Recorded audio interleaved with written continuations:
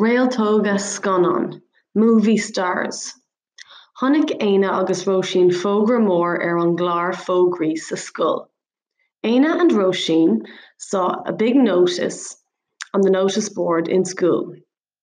Féach, féach, look, look. Aistóirí óga ag teastáil. Young actors wanted.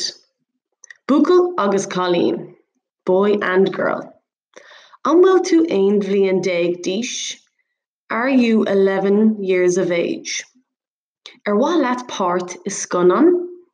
Would you like a part in a movie? Áit, place.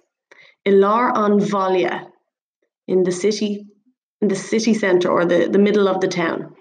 Lá, de Saturn, on Saturday. An lá ar fad, time, for the whole day.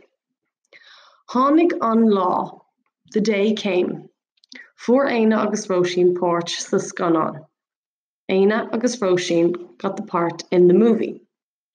Bhí siad ar bís. They were excited. Thug ban seanéadí dóibh agus chur sí smide earth.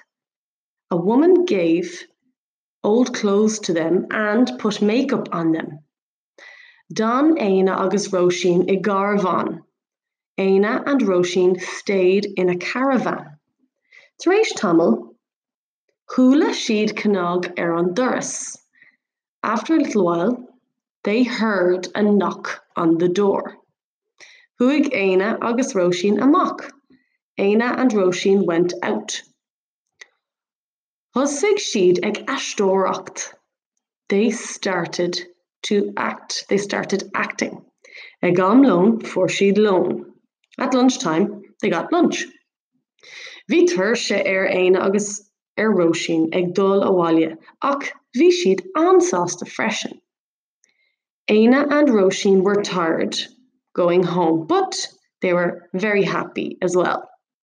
Bhí €100 ag Éine agus bhí €100 ag Róisín. Éine had €100 and Róisín had €100. Is Réaltóga Scannán inis sin. They are movie stars now, or we are movie stars now, said Éine le Róisín.